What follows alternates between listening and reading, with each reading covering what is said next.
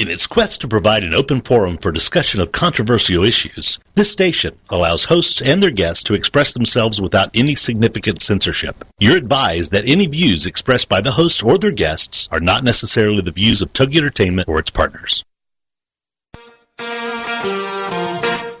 Let's go, girls.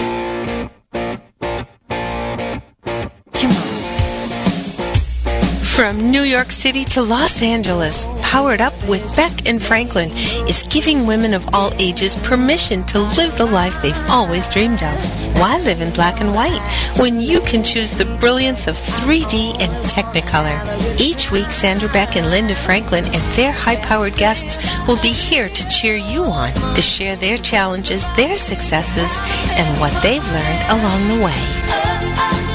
It's all about women supporting women. The stories and practical tips on sex, beauty, money, and so much more are designed to help you reconnect to the powerful woman you are. Fabulous knows no limits. Now it's time for you to expand your boundaries. Here are Sandra Beck and Linda Franklin.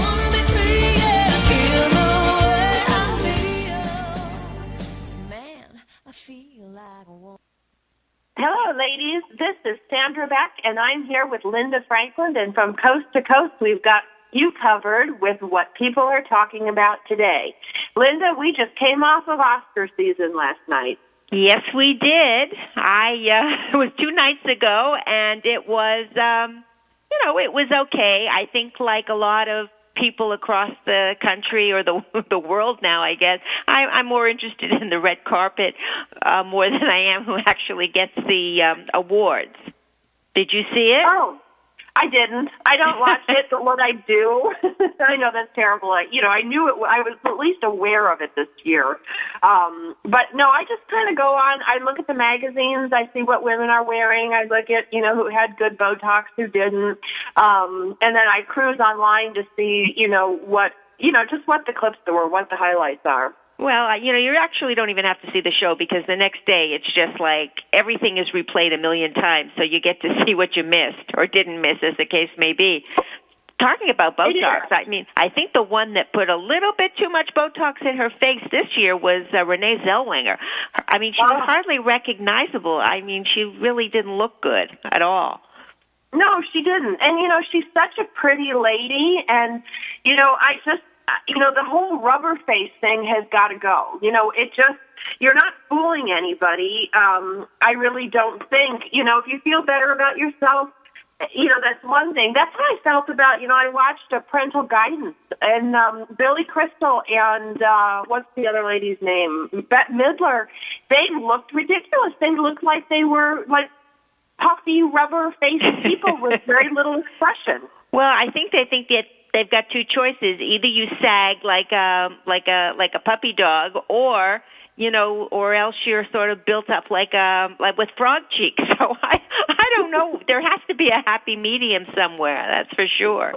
Well, and that's true, because I did see, and I don't even know the name of this movie, I just caught it, but Jack Nicholson came out, and it's true, all I did was go, oh my God, look at how old he is. He walks like an old man, he looks like an old man, he stands like an old man. Well, he is an old man. Well, he is an old, I think he's he must be over 70 now. Or close to it anyway, but it was really funny because they were interviewing Jennifer Lawrence after she won the award for Best Actress, and it was, and he came up, and she was being interviewed by George Stephanopoulos of ABC, and he came up behind her and kind of surprised her and said, you look like an old girlfriend of mine, and she's sort of cupping her hands and saying to George Stephanopoulos, that's Jack Nicholson, that's Jack Nicholson.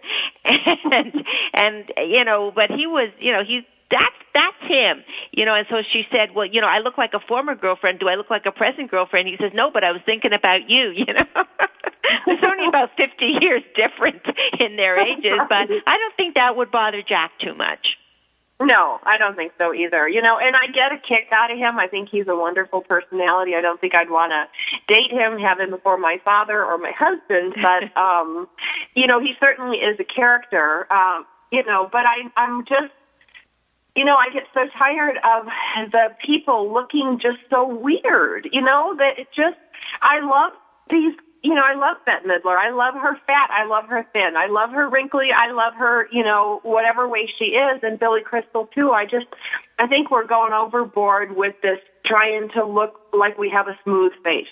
Well, I want to tell you somebody that looked absolutely sensational at 75 on that red carpet, and that was Jane Fonda. I put a picture up on my Facebook page. I mean, she was wearing this, like canary yellow long gown, and she just looked amazing. She has got a rockin' body.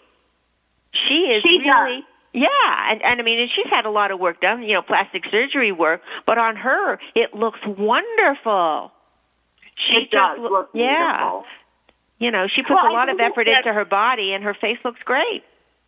She did. Well, I think, I thought her hair looked beautiful. I thought, and I'm going to take a lot of hits for this, but it was age-appropriate hair. She wasn't trying to look like she was 20, but she wasn't looking 70 either. She just looked fabulous.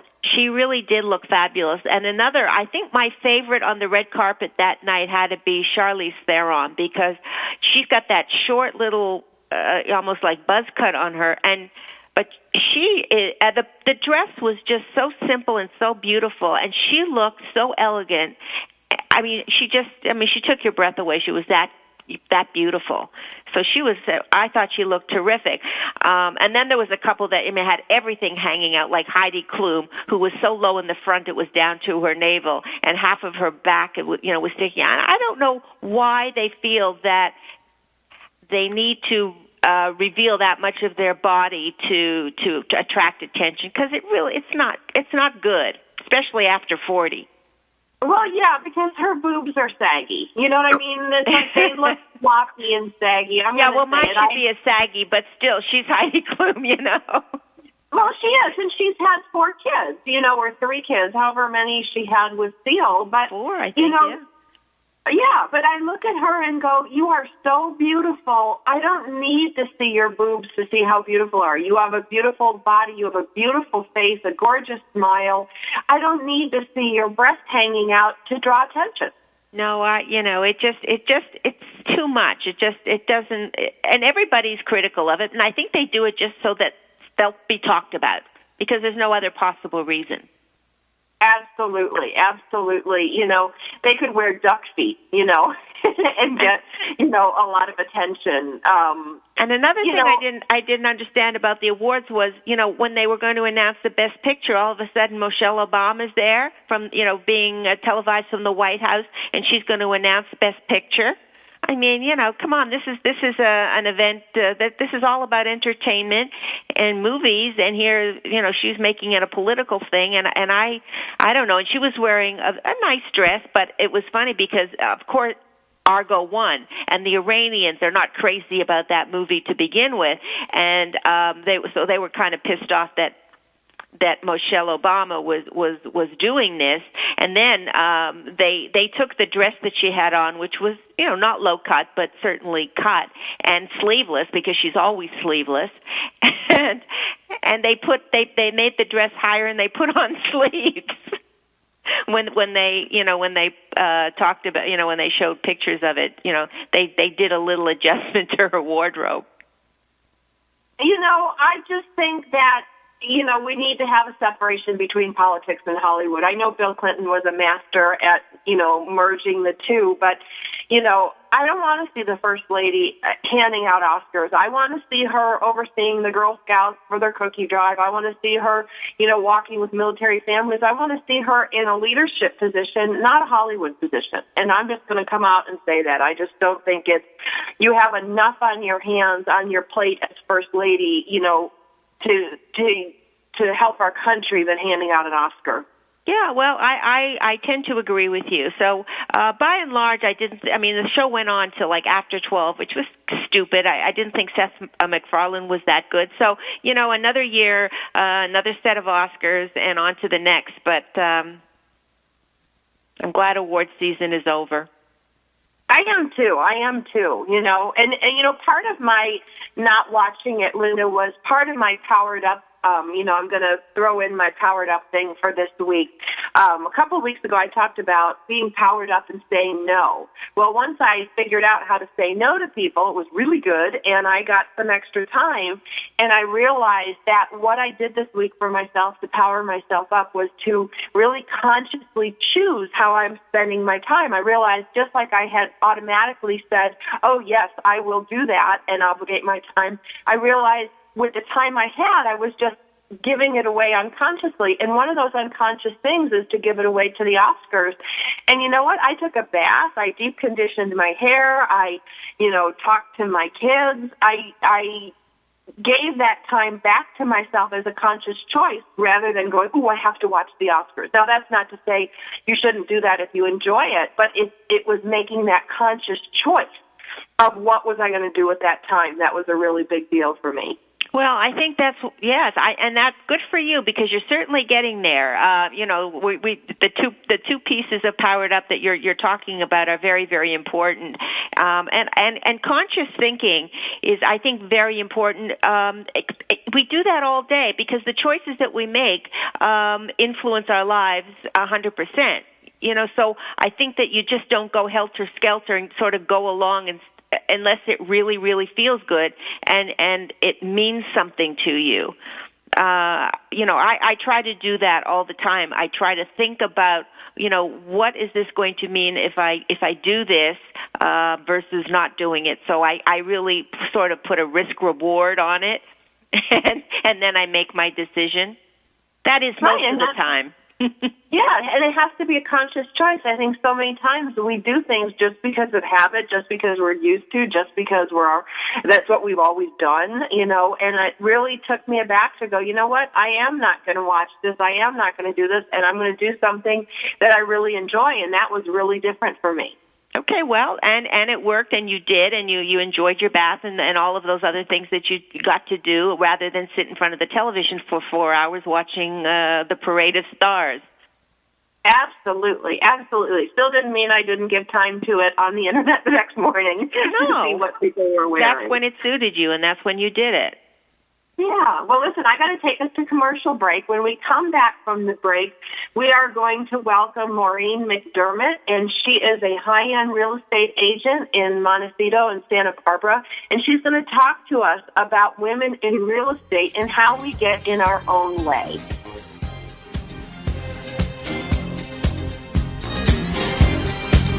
We've got lots more Powered Up with Sandra Beck and Linda Franklin after these messages.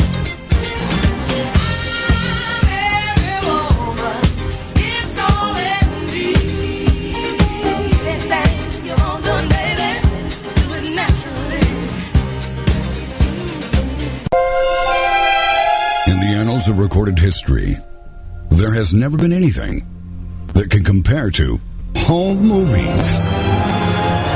But now, in this modern era, where do you turn for the best information? Right here.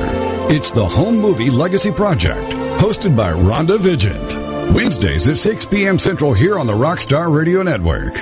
Learn how to organize, digitize, share on social media, use as genealogy research, repurpose, or even monetize found footage. Discover ways to find films about your own family that you didn't even know existed. Or create a documentary that can use the power of home movies to deliver a message that can impact the lives of many. For more on Rhonda and the show, go to our website, homemovielegacy.com. Then be here as the journey continues with the Home Movie Legacy Project with Rhonda Vigent. Wednesdays at 6 p.m. Central here on the Rockstar Radio Network. What time is it? It's MILF and Cookies time. Join the rowdy and fun world of Shannon and Amy, two moms I'd like to Facebook, and catch a glimpse of these two best friends as they enjoy their MILF status and devise ways to keep it. They, along with their special guests, will happily reveal their best-kept secrets on how to feel beautiful from the inside out. Some of the fun segments include Happy Hour with Skinny Girl Margaritas, Confessions of a Bad Eater, Making Your Own Money is So Hot, Tips for keeping your MILF status. And don't forget the cookies. We're still moms after all. And best friends are like a good brawl. They never leave you hanging. Shannon represents the ladies in their 40s and is also a woman who came into her cool status late in life after a good long run with a glee club. Amy, on the other hand, is walking the 30 set and as a high school cheerleader has pretty much been cool her whole life. Hook up with hosts Shannon and Amy every Thursday evening at 9 p.m. Central for Milf and Cookies here on the Rockstar Radio Network.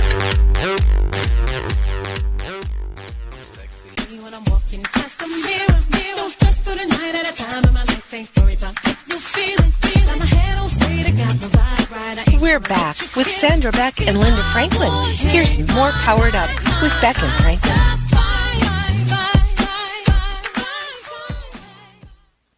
Hey, ladies, this is Sandra Beck, and I'm here with Linda Franklin, and from coast to coast, we've got you covered. We talked about the Oscars opening segment and what some women do to get attention. I want to talk this segment, Linda, with our good friend Maureen McDermutt, who is a high-end real estate agent, about how women get in their own way with respect to real estate. And, real estate is such a great topic for some things. Other people find it really boring. But you know what? At the end of the day, we all need a place to live, and we have to make certain choices. Don't you agree, Linda?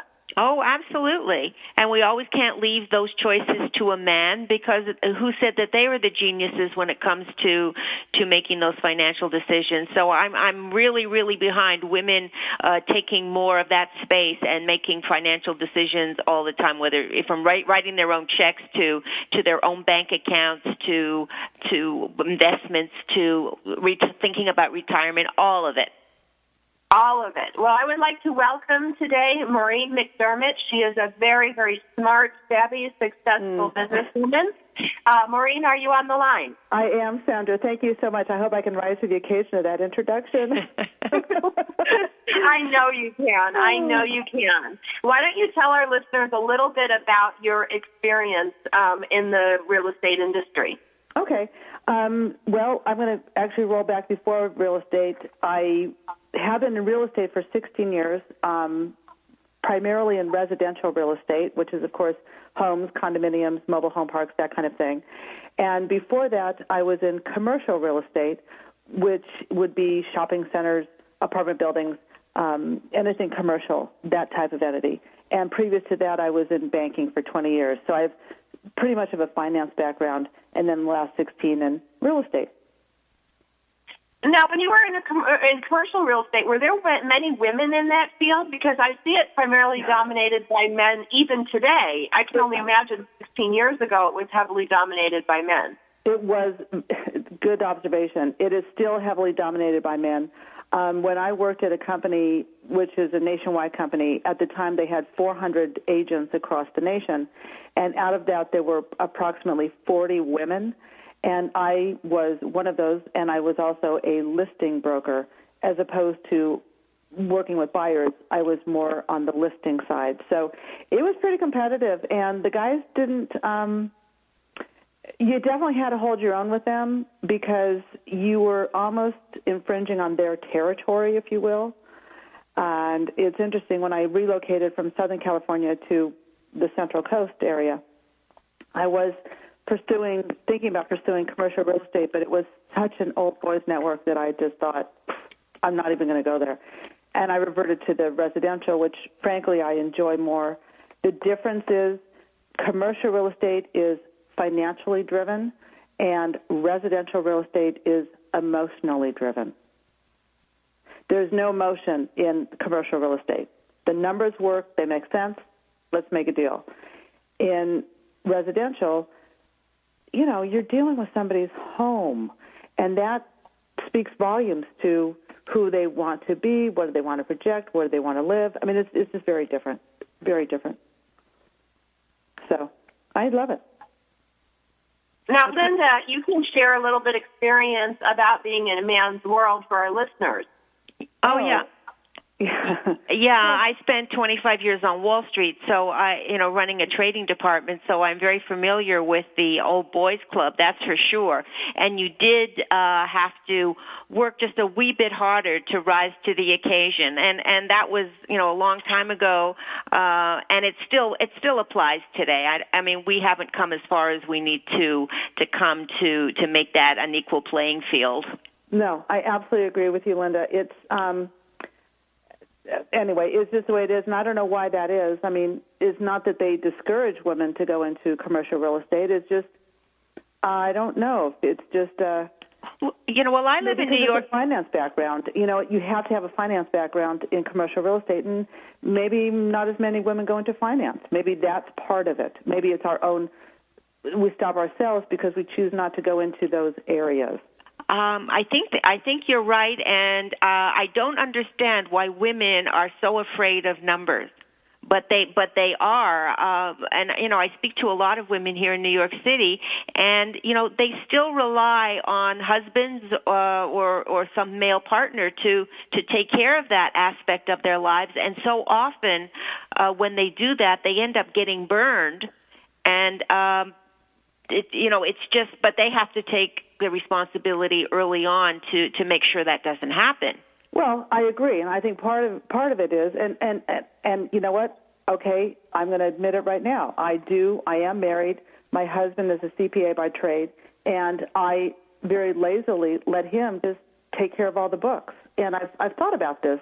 I thought, gee, if something did happen to my husband, or I frankly am not as up to speed as I should be. And that's really out of pure laziness. And, well, he can take care of it, so I let him.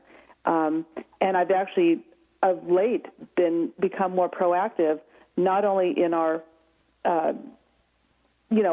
why are we spending so much in taxes? Where are our investments? What kind of return are we getting on our investments?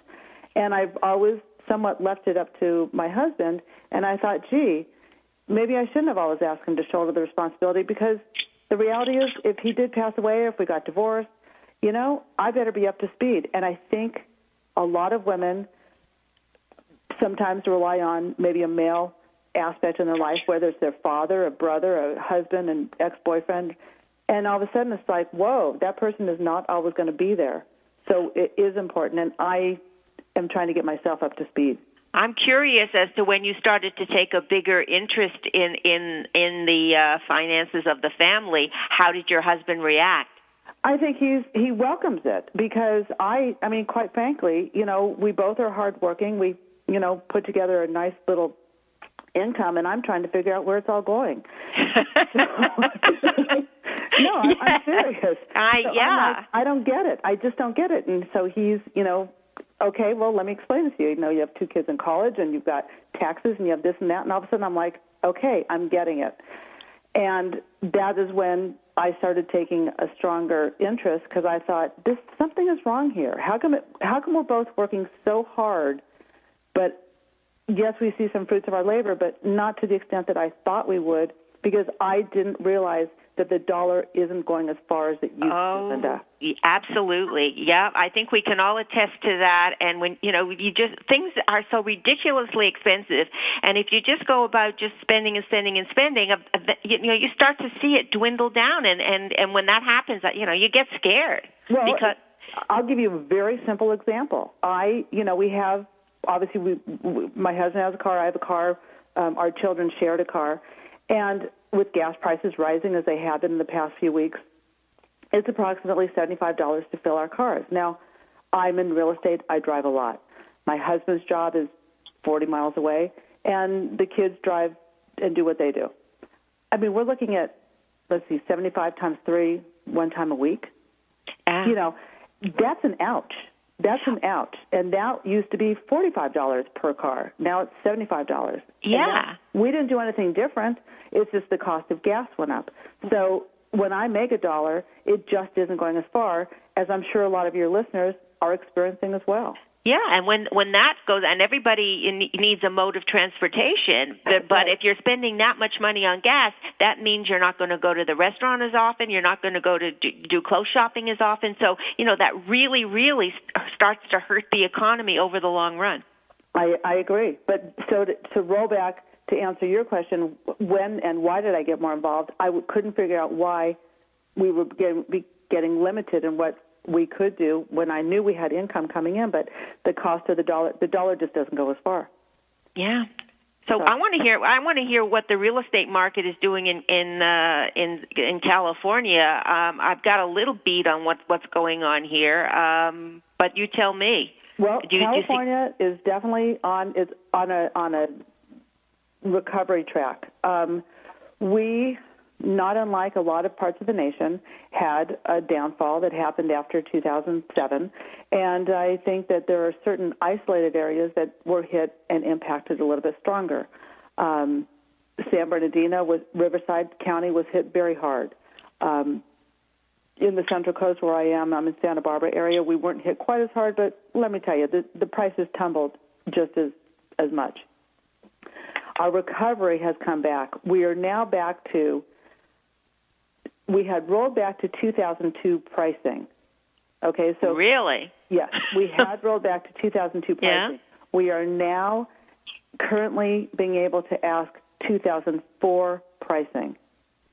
So, in other words, for anybody who's listening, you can buy a house today in 2013 at 2004 prices.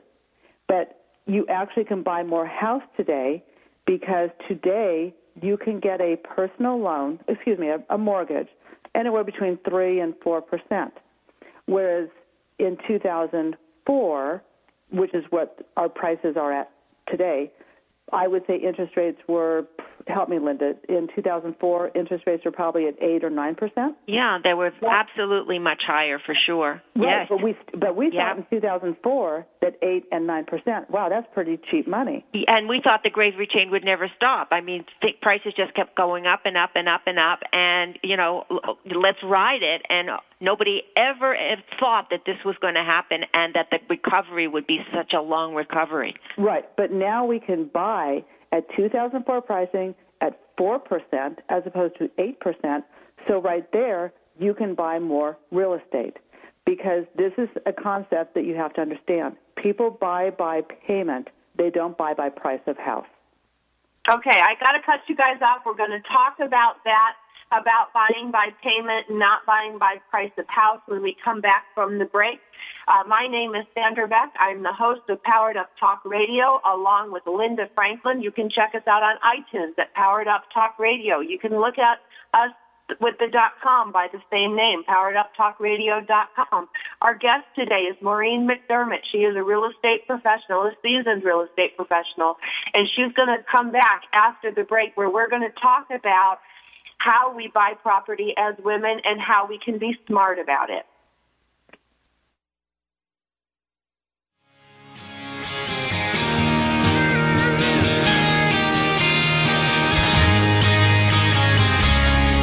We've got lots more Powered Up with Sandra Beck and Linda Franklin after these messages. This is for all you girls about 42.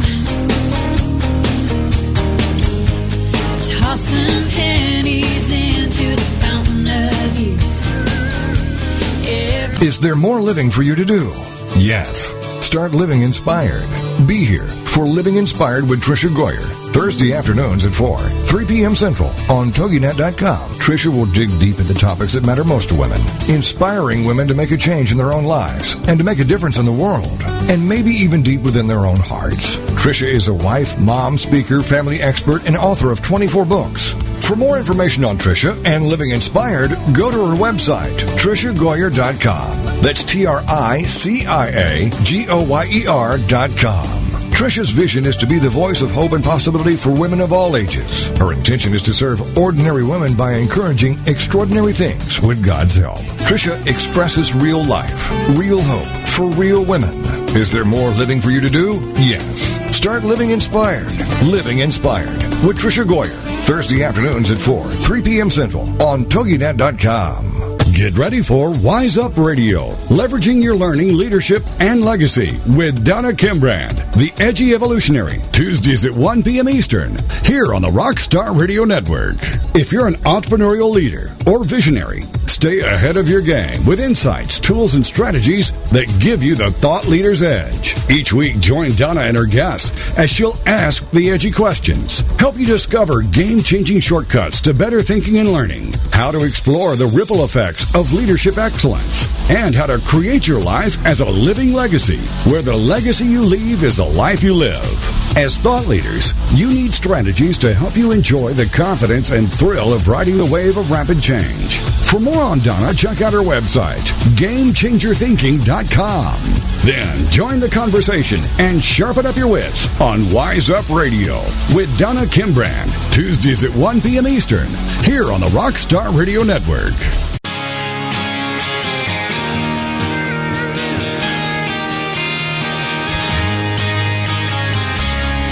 We're back with Sandra Beck and Linda Franklin. Here's more Powered Up with Beck and Franklin. This is for all you girls about 42.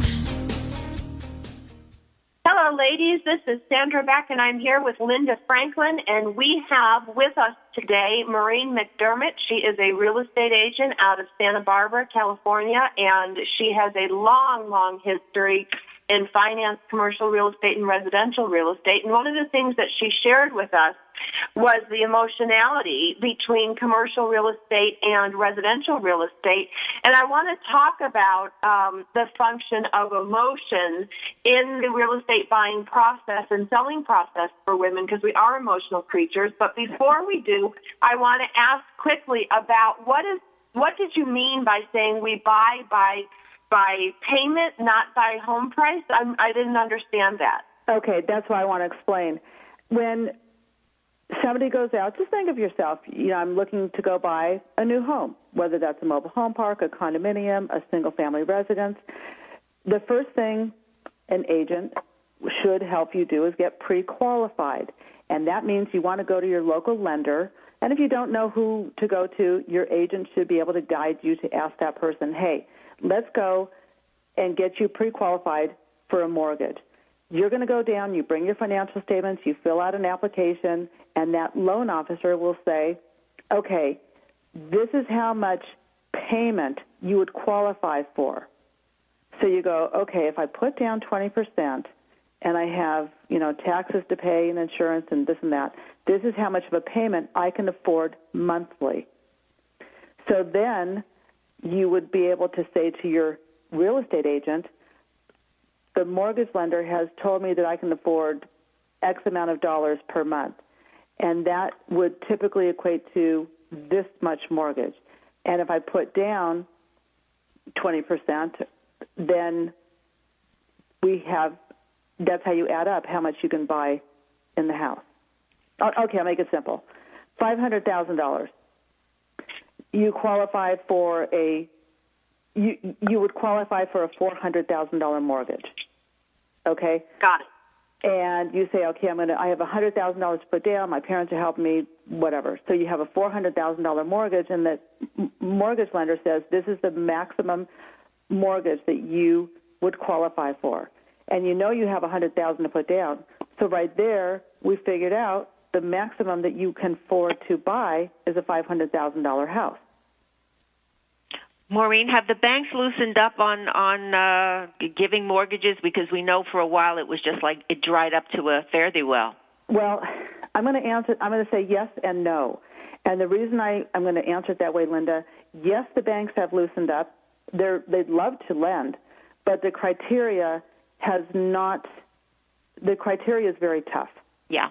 The criteria is tough, and by that I mean the banks got a bit of a spanking the past few years, and they, maybe rightly so, got that, spanking. And now the banks are nervous, and when you have somebody who's overqualified, they'll still ask you every which way and left to reaffirm your verification of deposit. Where did that deposit come from?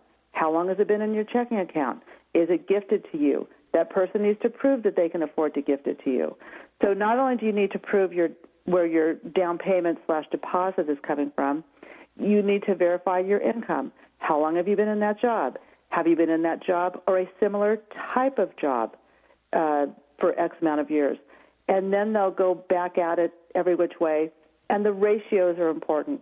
I don't know how technical you want me to get, but on mortgage... Go on. No, you go ahead. Mortgages, there's what we call a front end and a back end. And in a perfect world, it used to be the front end is 25% and the back end is 38, maybe 40%. And what that means is 25% of your income could be utilized for a mortgage payment. The back end, they shouldn't exceed 38 to 40%, and that includes your Macy's credit card bill, all of your other bills. So if the front end, if your mortgage payment is 25% of your income, and then you add in all your other payments that you have obligations to, and that doesn't exceed 38 to 40%, that is a perfect model for a lender to lend you money, because they know that historically that ratio is what somebody can afford to pay. Now, what happened when we got all goofy crazy is that they were lending people front end 50%, back end 70%. I mean, the ratios just went out of whack, and people were clearly being lent money that there was no way they was ever going to be able to afford to pay it back. Yeah, so, the value of the houses were skewed way out. That that there was a $600,000 house that really was only worth $350,000. Exactly. So it was a combination of multiple things. So the banks have not eased up. They have eased up if you qualify, but they still put you through the paces. But I'll tell you what is lagging a little bit are the appraisals. We are in now a incline. Our market is going up, so the prices are not declining; they're going up. But the appraisers appraise on historical numbers, so appraisers are kind of stuck because we can see we're getting multiple offers, more than one offer on a house, and people are paying closer to asking price. You know, for example, last year, and this is something, if anybody's looking at real estate, find out from your agent, hey, are the sales prices closer to 10% off of the asking price, or are they closer to 5%? Are they 20% off? Right now in Santa Barbara, we are, our sales price is within 5% of the last asking price. Historically, we were as far off as 15%. So that tells you how much the market has come up.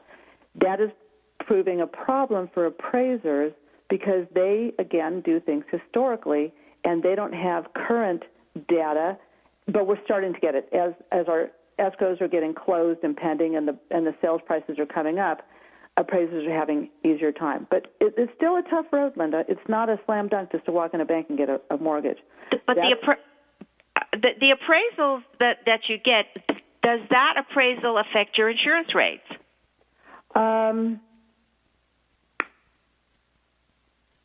Well, actually, I don't know the answer to that question. I don't know either. I just wondered because we have a home in Connecticut, and every year it seems like the mill rate keeps creeping up and up and up. And I don't know if the appraisal of the house keeps creeping up or not, but after a while it sort of gets a little wacky. No, I've never. I mean, typically when you have home insurance, you're going to insure your home for replacement value, and you're going to insure it separately for personal property. And what a lot of people make a mistake, and my clients, seasoned, have owned several homes, I have said to them many times, how much per dollar per square foot do you have your house reinsured for? And more often than not, it's like, if they've owned the house for 20 years, it's like, oh, we have it insured for X amount of dollars, honey. It's like you could never replace your house today for that. No. So your insurance goes up because the cost of building a house goes up. And it's up to you as a homeowner to make sure that you're staying on top. Or if you have a good insurance agent, they'll say, hey, I think you're a little underinsured here. I have an escrow closing today, and my client has her house insured for one amount, and the person purchasing her house is insuring it for twice that amount. And I shared with my client, I said, her name is Pam. I said, Pam, honey, you are so underinsured. And she goes, I just didn't realize. She's owned the house for 20 years. She never realized that the cost of building has gone up so much. She could never replace that house today for what she's insured for. So that's the only way I would see where, but no, appraisals don't really tie into insurance. So, Maureen, would you advise our women listeners today, that might have been in their house 10, 15, or 20 years to call their insurance agent? Absolutely. And just say, hey, can you tell me how much is my house insured for? And if I were to have a fire today or a flood or some other natural tragedy, how much would it cost me to replace the house today? What's the rule of thumb? And yes, that's absolutely. You should the same way you should get a free credit report once a year to make sure your credit is still the way it should be and nobody stole it and there's not incorrect information on it. Check your credit once a year, and that's free. And I apologize, I don't know the websites. I forgot them right now. But there are free websites you can go on, and you can get free credit reports. You should call your insurance agent once a year and say, hey, am I still insured for the replacement value of my home? The correct replacement value of my home. Now, these are just technical details. It's either insured right or it isn't. How does emotion play in the home purchase process, the home sale process, even the emotionality of what your home is worth from an appraiser standpoint or an insurance standpoint? How does that differ between men and women? Well, I think that for women, it is their home. I actually pulled some statistics in 1922. In 1981, women represented 11% of all home buyers, and that peaked in 2006. We made up 22% of the home buyers. That slipped a little after all the prices went down and due to the economy. But women do make a large part of our purchasing in wherever. And women, I think, are probably not unlike men. I mean, women do choose to buy houses based on a desire to own their own house, need more space or want a smaller home, or you want to relate closer to your job or your family or your school or whatever. There's always a reason why somebody wants to buy a house, not just because, my father said I should buy a house, I'm going to go buy a house. I think it's just a good thing to do. It gives you security. It can give you financial freedom in the future, and by that I mean you can buy a house today, and depending on how long you own it, and if you don't churn it and refinance it and recycle all the equity out of it, it could give you financial freedom when you're ready to retire because you may have a lot of equity in your house. So that's one reason one may consider to purchase a house. Maureen, I want to thank you for being with us here today. You've raised a lot of great points about home ownership. I'd like to bring you back shortly after the break to answer a couple more questions. This is Powered Up Talk Radio with Sandra Beck and Linda Franklin. When we come back from the break, we're going to talk a little bit about whether a woman should sell her own house. We've got lots more Powered Up with Sandra Beck and Linda Franklin after these messages.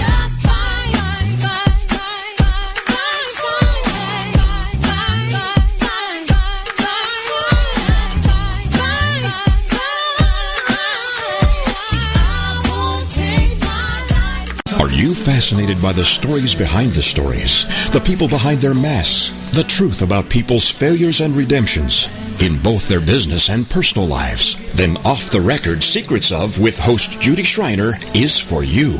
It's people's secrets that make them interesting, but very few folks are willing to reveal them unless they trust that their information will be treated with accuracy, fairness, and respect. People have been entrusting their secrets to longtime business journalist Judy Schreiner for the last 25 years, and now she's bringing her expertise and impressive contact list to Rockstar Radio Network. Tune in and call in as host Judy Schreiner talks to guests off the record as they reveal new secrets each Tuesday at noon Eastern, 11 a.m. Central. Ministry is filled with both highs and lows, victories and struggles. It can be the best job in the world, but it can also be the hardest. Where do you find the balance between serving God and the joy of truly knowing Him? Wellspring, tending the heart of ministry. with Joanna Weaver. Thursday afternoons at 5 p.m. Central. Join us each week as pastor's wife, best-selling author, and host Joanna Weaver interviews women who serve God from the heart, both those who are well-known and those who minister in less visible ways. You'll discover tools for the ministry, but more importantly, you'll learn how to give God access to the deep places in your heart. For ministry is more than what we just do in public. It is who we are in private. Wellspring is here to inspire you to look into your heart of hearts and invest in the place ministry truly begins. For out of the abundance of the heart, the mouth speaks. So join us for an hour that just might change your life. It's Wellspring, Tending the Heart of Ministry, with host Joanna Weaver. Thursday afternoons at 5 p.m. Central on TogiNet.com.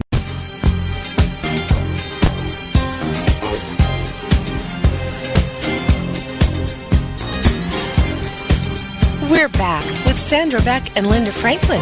Here's more Powered Up with Beck and Franklin.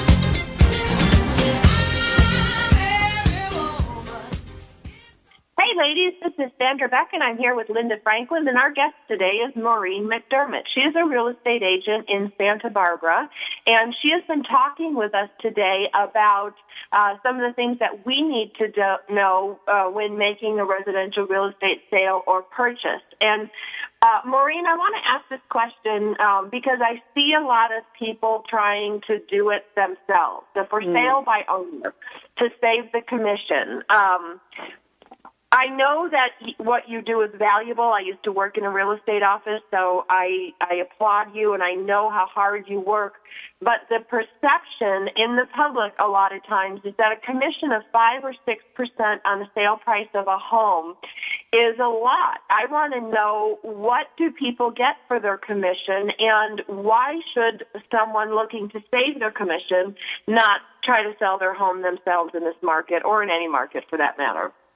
Terrific question, and it's something that I get it. I guess the short answer is, if I wanted a legal brief written, I just wouldn't try and do it myself because I'm not a lawyer.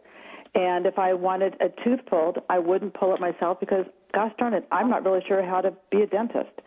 And albeit those industries, people maybe have studied a lot longer than somebody who has a real estate license, you're still a professional as a realtor. And as far as saving the commission, which is primarily the main reason why anybody would be a for sale by owner, a lot of times you actually can leave money on the table.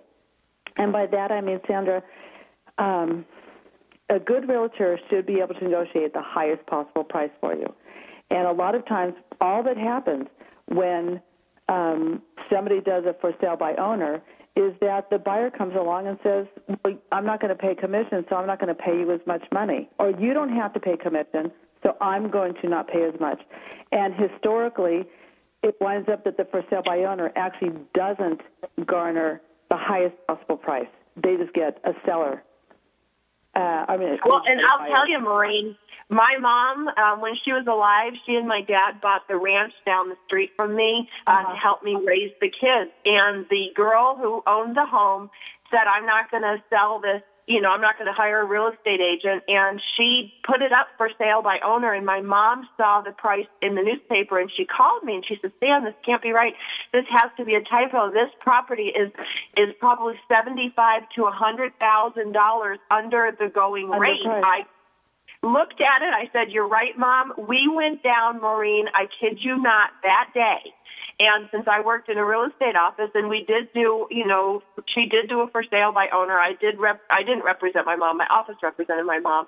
But we got that deal done so fast. And then like 60 days later, she sent me this nasty email saying I took advantage of her because we got this great deal on the house. But the fact of the matter is she had no idea how to price her own home. Hello? Oh, I'm here.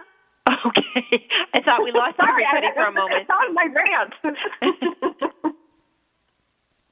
Do we still have Linda? Yeah, you still have me. Okay, do we have Maureen?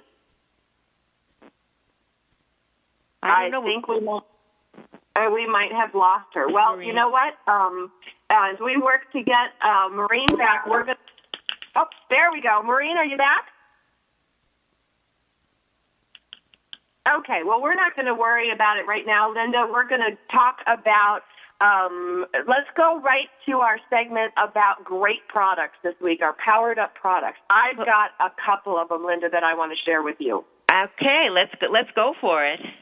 Okay, well, I run around like a lunatic as a single mom and a company owner, and I'm trying to figure out how many things I can do on my iPhone so that I don't have to lug my computer around. So the things I want to share with you this week for your iPhone, and I have just the old one. I only have the iPhone 4. I don't have the S or the 5.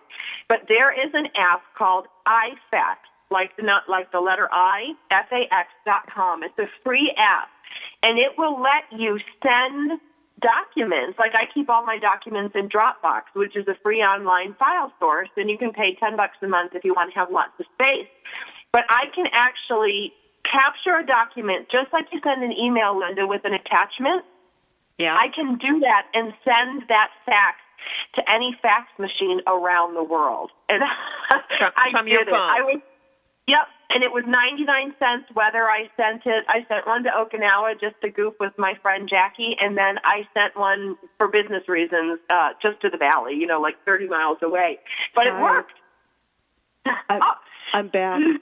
We're back. Okay, so let's regroup. We were talking about, with Maureen McDermutt, we were talking about for sale by owner and saving the commission. And I had told a quick story about how the seller for my mom's house had underpriced her house close to $75,000. Right. And that it happens. And that's the whole thing. It's not only is a price, how are they going to pick the price? Who's going to do the negotiation? And I have to tell you, candidly, a lot of buyers don't want to work directly with the owners because they don't want to insult them. They don't want to. It makes it for not the most comfortable situation, and buyers tend to shy away from for sale by owners. Maureen, I have a question because I'm looking for a commercial building in Brooklyn. It's not for me. It's my organization, Shining Service, is looking for we're doing a 6-family unit for military moms and their kids, and I went out with a RE/MAX agent in Brooklyn, and he let us know right off the bat that he was working for the seller. So when we go looking for a home, should the buyer be looking for a real estate agent that works for the buyer? I think so. Every state does it a little bit differently. I personally do not like to, and I think in my 16 years of real estate, I've only done it twice, where I've represented both the buyer and the seller. Yeah, it makes it hard. In one instance, it's because it was a bank was my seller, and so I represented the buyer because the bank, had no emotional attachment. What happens, Linda, is everybody walks away and says, who did that agent really represent, the seller or the buyer here? And to me, it's not worth it. I would rather have more referrals from that buyer or seller than have them do one transaction and say, I'm not really sure if she did the best job for me or the other side. So. But if I come in to you and say, "Hey, Maureen, I'm looking for a $500,000 house in Santa Barbara," but you've got the inventory. So who are you working for? Would you be working for me, or would you be working for the guy that's actually right? Well, going to be selling the house? Well, what I personally do, and this isn't what other agents do, it's what I do. Because I have a lot of inventory, and I obviously get a lot of calls from people directly to me. And some people prefer working directly with the listing agent because a lot of times they think, "Oh, I'll shave off part of their commission." And I immediately let them know that I'm happy to get them through the process, to show them the home, to get there. But if they get to the point they'd like to write an offer, I will be bringing in one of my associates who will be representing them. And I tell them up front, and that associate will be paying me a referral fee because I've given them the opportunity to make a commission. But I will not represent both sides. And so I make that all clear up very up front. And it really puts a lot of my sellers at ease as part of my listing presentation when I just don't represent both sides. When you are looking for property, you can always ask the listing agent if you are interested in writing an offer. You can ask him if he would have an associate in his office that maybe could represent you. Mm-hmm. because then you know that everybody's getting equal representation. Yeah. Absolutely, because it's a naturally adversarial process. You've got, somebody who wants the highest price and somebody who wants the lowest price. It's got to be really tough, and it's got to be really stressful. I know some agents do it and do it well, Maureen. I was in the business for 15 years in Beverly Hills. I saw some of them do a great job. I don't know if I could do it. I think the way that you handle it is fantastic because it's really hard to advocate for both sides. You're only one person.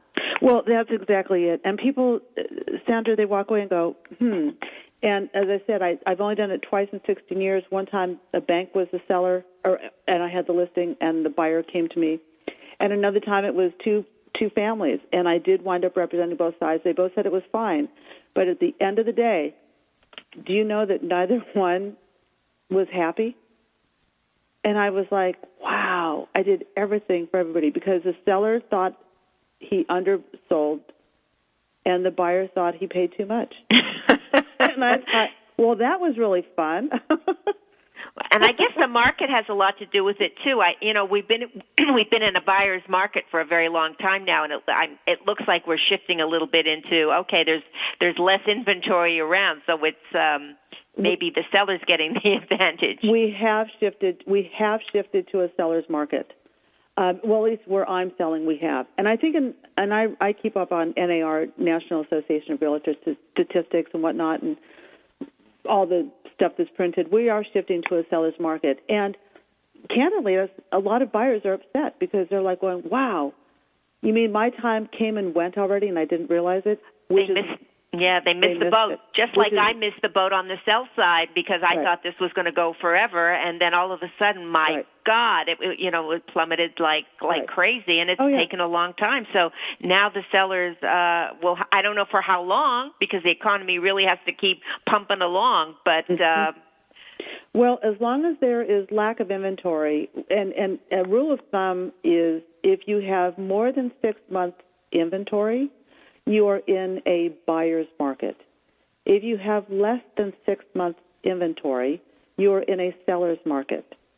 And so, now that means that the home stays on the market longer than 6 months or sells within 6 months. What that means is if you pretty much figure how many buyers are out there, and if we were to, let's say there are 10 buyers out there and there's only 6 homes to buy.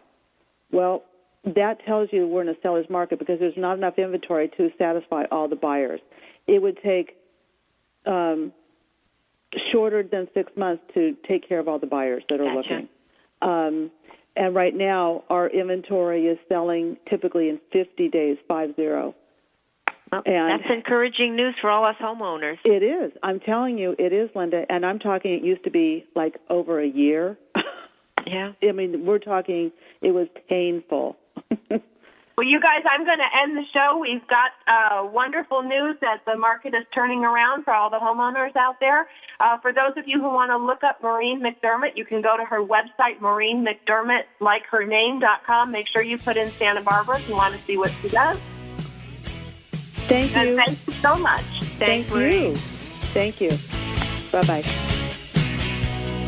We're so glad you joined us for Powered Up with Beck and Franklin.